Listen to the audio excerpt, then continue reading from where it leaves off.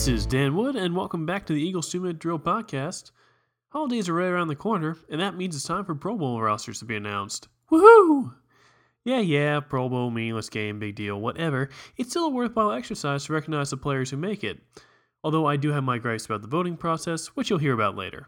Let's start with some of the positive stuff. 3 Eagles will be making it to the Pro Bowl this year: Jason Peters, Darren Sproles, and for the first time in his career, Fletcher Cox. About time, right? As for alternates, the Eagles have Jason Kelce, Malcolm Jenkins, and Chris Maragos lined up. At the moment, I'm not sure what backup strings they are, because that information wasn't available when I recorded this, but hopefully that'll be announced soon. Obviously great news for Fletcher Cox. Many Eagles fans, myself included, felt he was snubbed last year because he didn't post the gaudy numbers that Pro Bowl voters like.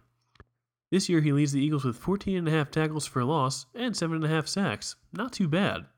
Darren Sproles is a no-brainer as well.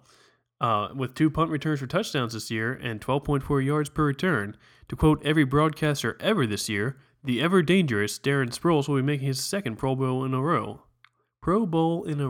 Excuse me, a little hard to say. Jason Peters is a harder sell for me.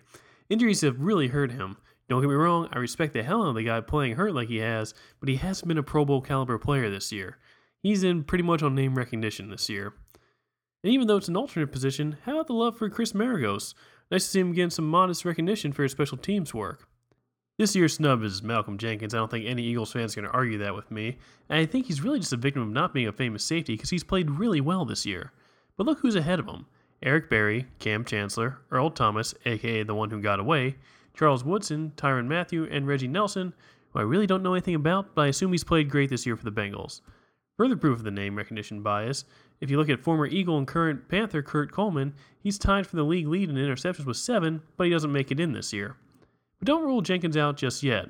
Tyrann Mathieu's season ended yesterday when he was placed on injured reserve with a torn ACL, so he may still have a chance as an alternate, kind of a lousy way to make it in, but until they fix the voting system, I'm sure Malcolm Jenkins wouldn't complain too much. And that's it for this episode. If you want to keep the conversation going, please follow us on Twitter at Eagle2Min, or email me at eagle2min@gmail.com. As always, thanks for listening. I'll catch you later this week.